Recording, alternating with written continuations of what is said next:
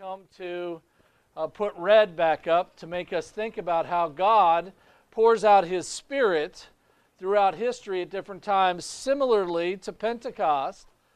And so red from Reformation Day to the end of the Pentecost season reminds us of such things. And so we too today desire that God reform His church and bring revival to the world. So with that in mind, let us go before the Lord and hear His word and be instructed by it. Let us pray. Heavenly Father, we thank you for that your word brings us light and life to us. Please grant us understanding of you and our own hearts. Now as we hear the word preached, let the words of my mouth and the meditations of all our hearts be acceptable in your sight, O Lord, my strength and nearest kinsman redeemer, Jesus Christ. Amen. So today we'll be reading from 1 Samuel chapter 5, beginning at verse 7 through verse 13. Let's now hear the words of God. Now when the Philistines heard that the children of Israel had gathered together at Mizpah, the lords of the Philistines went up against Israel. And when the children of Israel heard of it, they were afraid of the Philistines. So the children of Israel said to Samuel, "Do not cease to cry out to Yahweh our God for us, that He may save us from the hand of the Philistines." And Samuel took a suckling lamb and offered it as a whole burnt offering to Yahweh. Then Samuel cried out to Yahweh for Israel, and Yahweh answered him. Now as Samuel was offering up the burnt offering, the Philistines drew near to battle against Israel. But Yahweh thundered with a loud thunder upon the Philistines that day, and so confused them that they were overcome before Israel. And the men of Israel went out of Mizpah and pursued the Philistines and drove them back as far below Beth-kar. Then Samuel took a stone and set it up between Mizpah and Shen and called its name Ebenezer, saying, "Thus far Yahweh has helped us." So the Philistines were subdued, and they did not come any more into the territory of Israel, and the hand of Yahweh was against the Philistines all the days of Samuel. Then the cities which the Philistines had taken from Israel were restored to Israel, from Ekron to Gath, and Israel recovered its territory from the lands of the Philistines. Also there was peace between Israel and the Amorites. So I have a question for you parents out there, or those who have been parents, maybe your kids are out of the house, where you've ever gone and you've asked them, "Hey, what did you learn in Sunday school?" or "What did you hear in church today?" And they simply respond with, "It was about Jesus." That ever happened to you? Okay. You as a parent, you're looking for a little more than that, right? Well, the truth is, all of God's Word is about Jesus. Their reasoning is not wrong. It's not flawed in the least bit. Jesus himself said in Luke 24 that all of the prophets and the law and the Psalms were about himself. So when we read or study the Old Testament, we need to see Jesus in those narratives. The triune God is working His salvation for His people in spite of our helplessness and sin. Romans 5:8 says, "But God demonstrates His own love towards us in that while we were still sinners, Christ died for us." God's work in our lives to draw us out, to protect us, to save us from our sins has been from the very beginning, from creation. As Christians, we need to see that God is active in the world so that we may be delivered from the bondage of our sin. Just as we see this very thing throughout the whole Bible, God brings us through life so that He may be glorified in that we are delivered from our sin, justified, and made holy by the work of Christ, sanctified by the Spirit. We can put away our idols. God brings judgment as discipline so that His people may learn to live as a pleasing sacrifice before Him.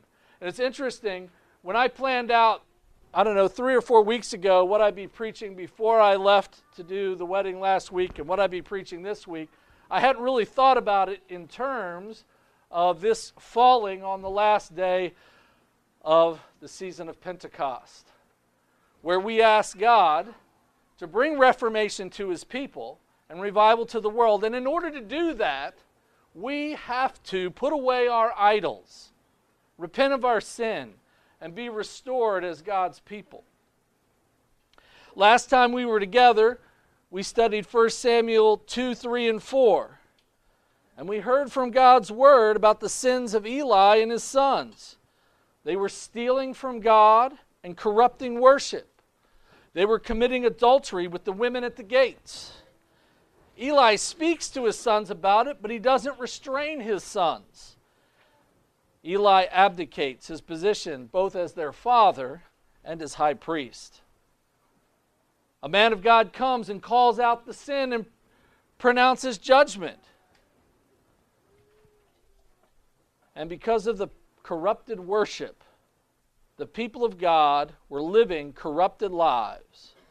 And we saw that because of this, the word of the Lord was rare.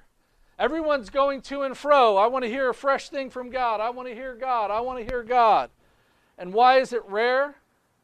It's rare because they were told to bring the word of God out of the tabernacle and speak it to the people. And they weren't doing that. Why? Because they were consumed with stealing and committing adultery at the gates of the temple. God was not speaking because sin was permeating their worship. The unrepentant people's sins were piling up. Eli and his sons were not bringing God's word to his people. We also learned that Eli, his eyes had begun to grow so dim that he could not see. Now this is not just that he was going blind, but as he was not obeying God's word, first in leading worship, and then in leading his family in repentance and obedience, his ability to discern and judge was hampered. So when we don't worship rightly, when we don't lead the church as elders and pastors rightly, when we don't lead our families in repentance and obedience before God, our ability to discern and judge what is right and good and best is hampered. And you know, all of this happened, the Word told us, that before the lamp of God went out in the tabernacle. And we talked about that last time, how the lamp in the tabernacle was never to go out. And of course, this is not just about the lampstand going out, but about the light of the glory of God leaving the tabernacle. Because that's what's about to happen. When God leaves, the light of his glory departs and leaves no light to perceive anything. And of course, as God prepares to leave, he doesn't leave his people helpless and without hope. What does he do? He calls a prophet. God called Samuel. God appears and gives his word to Samuel, first for Eli and then for all of Israel. Samuel begins bringing God's word to all of Israel. And even though God has called the prophet, and the prophet is going out, and he's proclaiming the words of God, so they're hearing God's word now, his judgment still comes to those that are leading worship, and the glory of the Lord departs. Judgment comes to the covenant breakers, and defeat comes to all the people. There are two battles. The first one, there were just 4,000 dead. Now I say that, I take every life seriously. But compared to what's going to happen, it's small. What did they do when those 4,000 were killed? They didn't run to God. But as one commentator put it, sinners lengthen out their own misery by refusing to part with their sins. Let me read that again. Sinners lengthen out their own miseries by refusing to part with their sins. Israel doesn't look to God's word and repent, but instead they call out the ark of the covenant, like a lucky rabbit's foot. Oh, all we got to do is get the Ark of the Covenant, take it out to battle. We remember what he did in the old days. Ark was out there with God's people, and we just took everybody down. They forgot about Ai and the judgment that happened there when they weren't obedient to God. So what happens in the second battle? 30,000. Now it's interesting because it says 30,000 more foot soldiers. I suspect because he's making that distinction that means that others in other things, maybe archers, maybe those riding on horses, they perished as well. So I think 30,000 is the starting marker. And the Ark of the Covenant is captured by the Philistines. And it says that the people of Israel flee to their tents. The defeat is complete. The unity of false worship is destroyed, and division covers the whole land. The Word of God says, every man went to his own tent. They fled to their own tent. This reminds us of Judges 21, where it says this, so the children of Israel departed from there at that time, every man to his tribe and family. They went out from there, every man to his inheritance. And it finishes by saying, in those days there was no king in Israel, and everyone did what was right in their own eyes. Man, that's a judgment. Every man does what's right in his own eyes. No truth, no fixed point of what is right and wrong. The people of Israel have returned to a very poor way of living. And they're divided. Their unity and false worship, they were going to the tabernacle, but they were participating. They weren't calling out, Eli, you got to stop this mess right now. No, they just, okay, it's going on. No, they didn't do that. So God strikes down the false worship, and he departs. But just like the Garden of Eden, God steps in and provides deliverance. In this defeat of Israel, God is at work to bring defeat to his enemies and deliverance to his people. And that's sort of hard to see because we're like, man, all these people die. The ark is captured. What is going on here? Well, first of all, God defeats his enemies. I really appreciate one commentator put it this way. As the Ark of the Covenant leaves Israel and goes to the land of the Philistines, God begins his victory lap around the land of the Philistines. That's interesting. We don't really think about it in that way. But remember this, when God established his covenant, he spoke to Israel and he said if they didn't keep his commandments and worship other gods, he would take them out of the promised land and place them in exile.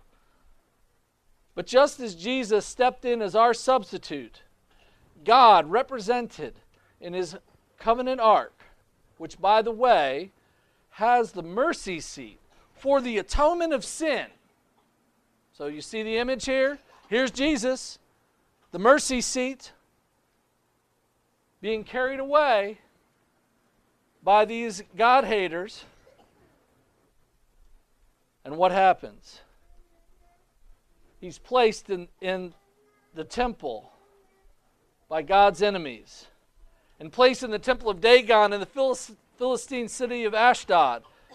And the Philistines were doing this because they've been victorious over the people of Israel, and they think they've been victorious over Yahweh. And so they placed that ark right in the temple of Dagon as a sign that Yahweh is under the submission of Dagon. But we see in 1 Samuel 5, it tells us that when the people of Ashdod came back to the temple the next morning, that Dagon had fallen down, and they found the statue of Dagon prostrate before the ark of Yahweh. And it's pretty funny because what happens here is Dagon couldn't set himself back up, so the Philistines put him back in place. This reminds us of Isaiah 46:5. When speaking of idols, God says this, "To whom will you liken me and make me equal and compare me? that we should be alike. They, that's idolaters, lavish gold out of a bag and weigh out silver on the scales. They hire a goldsmith, and he makes a god. They prostrate themselves. Yes, they worship. They bear it on their shoulder. They carry it and set it in its place, and it stands. From its place it shall not move. Though one cries out to it, yet it cannot answer, nor save him out of his trouble. Dagon had no way to move, but in their idolatry, the Philistines set the statue back in place.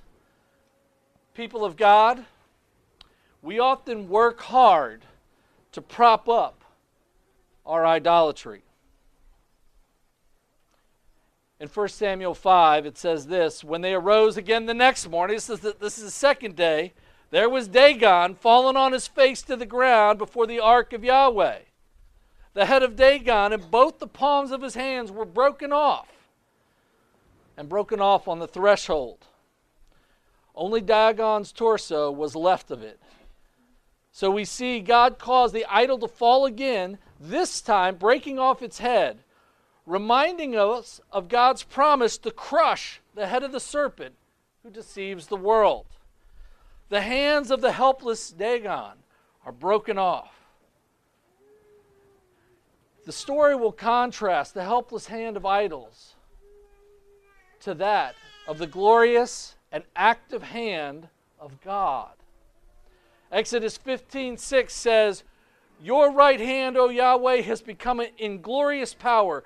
Your right hand, O Yahweh, has dashed the enemy in pieces. Now, of course, they were singing that, the people of Israel were singing that because God had delivered them from the Egyptians. By the way, the Philistines are descendants of the Egyptians, and so for the people of Israel, they would have made this very clear connection. And here we see that the glorious hand of God is active in the world to deliver his people and defeat his enemies. So do the Philistines now recognize Yahweh and repent? No.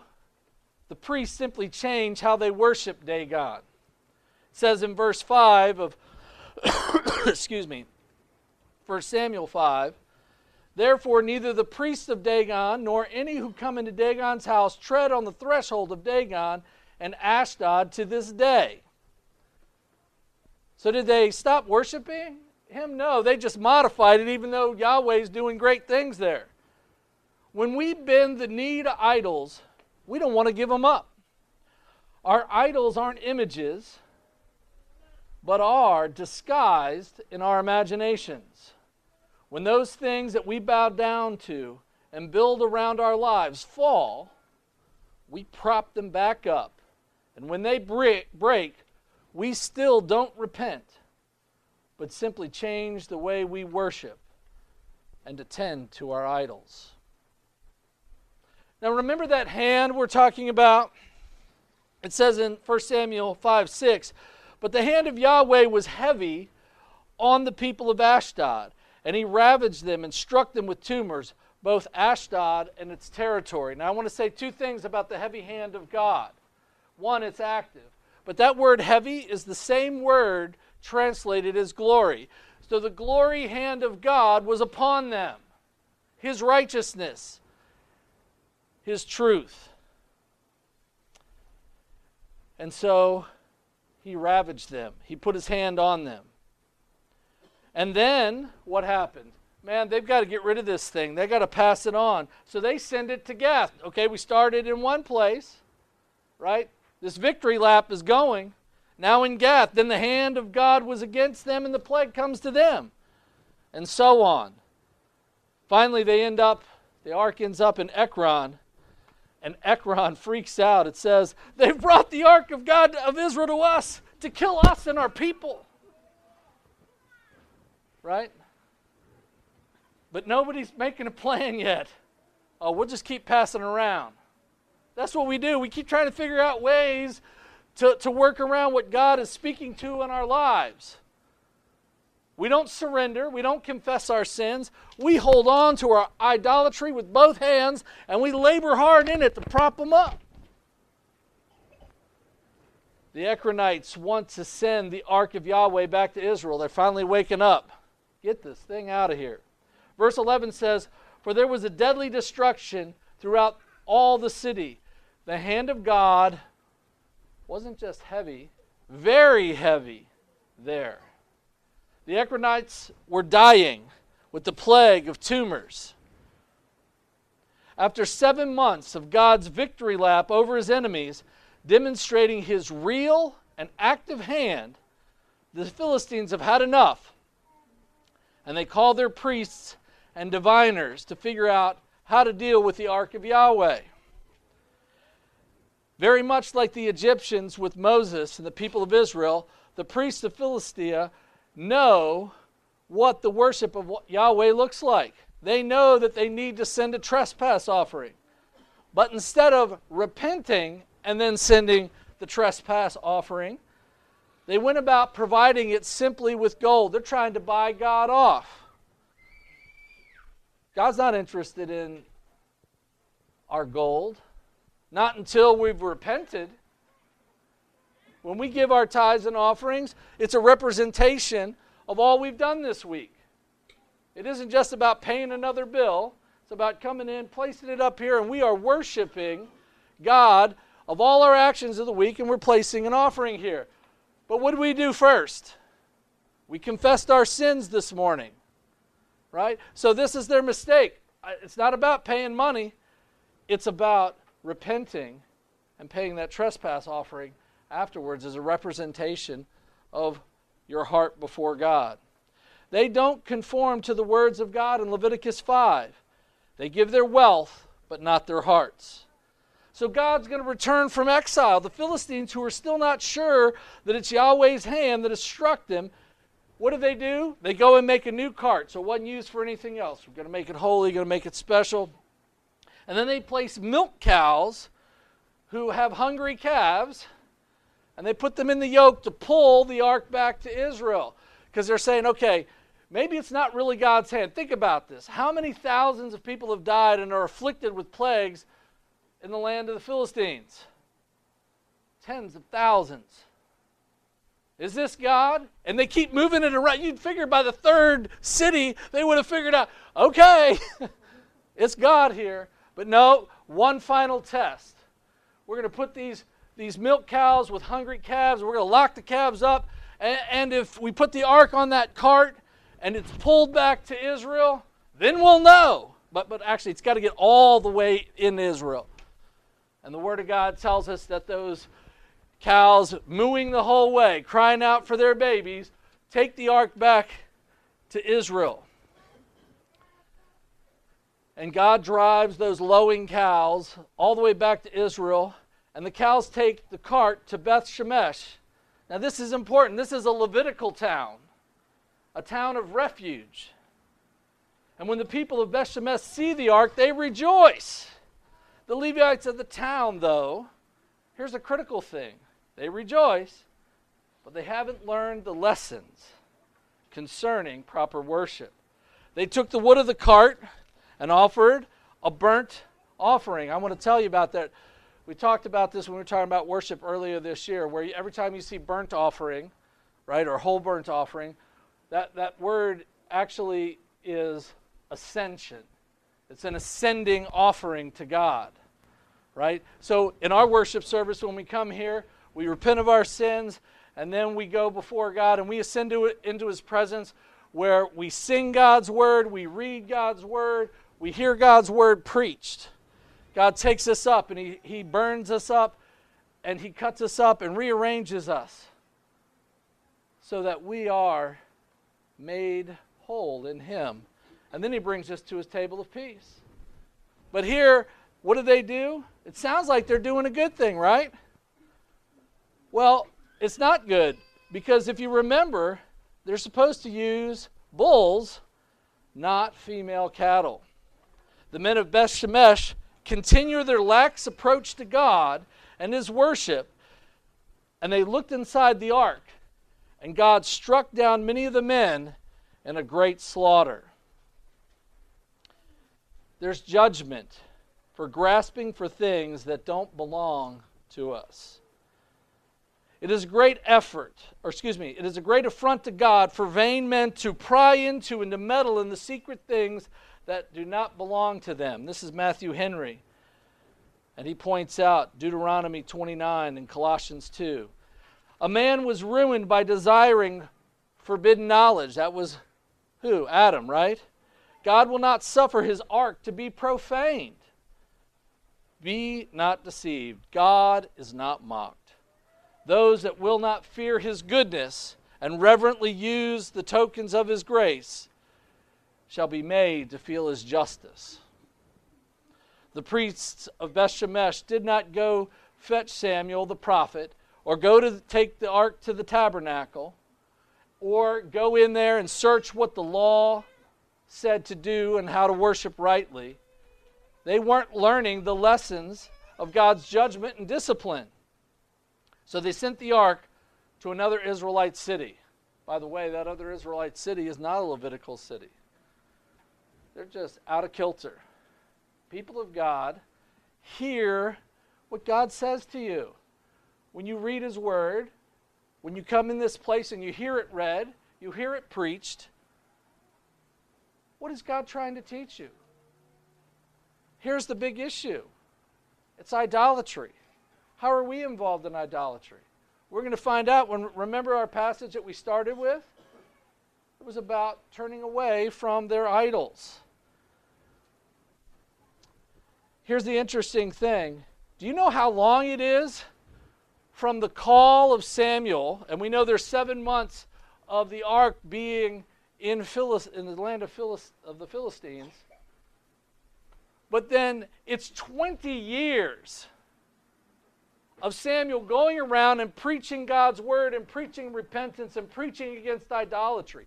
20 years of ministry. Chapter 7, verse 2, so it was that the ark remained in Kiriath Jearim a long time. It was there 20 years, and all the house of Israel lamented after Yahweh. Now this is interesting. For the 20 years, the people of Israel lamented. That is, that they were in emotional mourning after Yahweh because there was no high priest and no worship at the tabernacle. Samuel, as God's appointed prophet, priest, steps in and performs sacrifices. But he does this and he preaches for 20 years. So here's something important. You can lament about God and sound religious and not repent. You can show up to worship God and still try to worship God your own way and not according to his word. We must put away our idols. And so we see in verse 3 of 1 Samuel 7 that Samuel spoke to all the house of Israel, saying, if you return to Yahweh with all your hearts, then put away the foreign gods and the Asherists from among you, and prepare your hearts for Yahweh, and serve him only.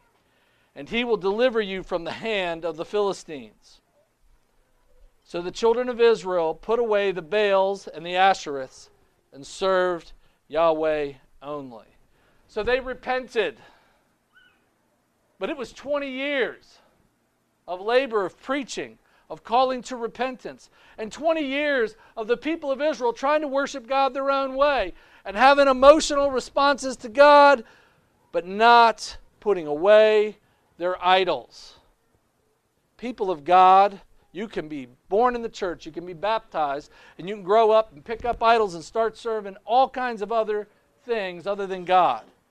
You can go into his house and say, I'm going to worship this way and I'm going to worship that way. And this is what my worship looks like. And my life in Christ looks this way. I know you do it. What does God's word say? Worship the way God says. Turn your hearts to him. Put away your idols. The people of Israel put away idol worship. They repented and they served only Yahweh, which means they returned to obedience to the first and second commandments. What idols do we need to turn away from? How are we as God's people putting other gods before the triune God? Repent and be restored. there is victory in worship. The world all around us can make us believe that God will not win. There are even those in the church, broadly speaking, who believe that God doesn't win here on earth. God brings victory to us that looks like defeat. We need to repent and be reconciled to God.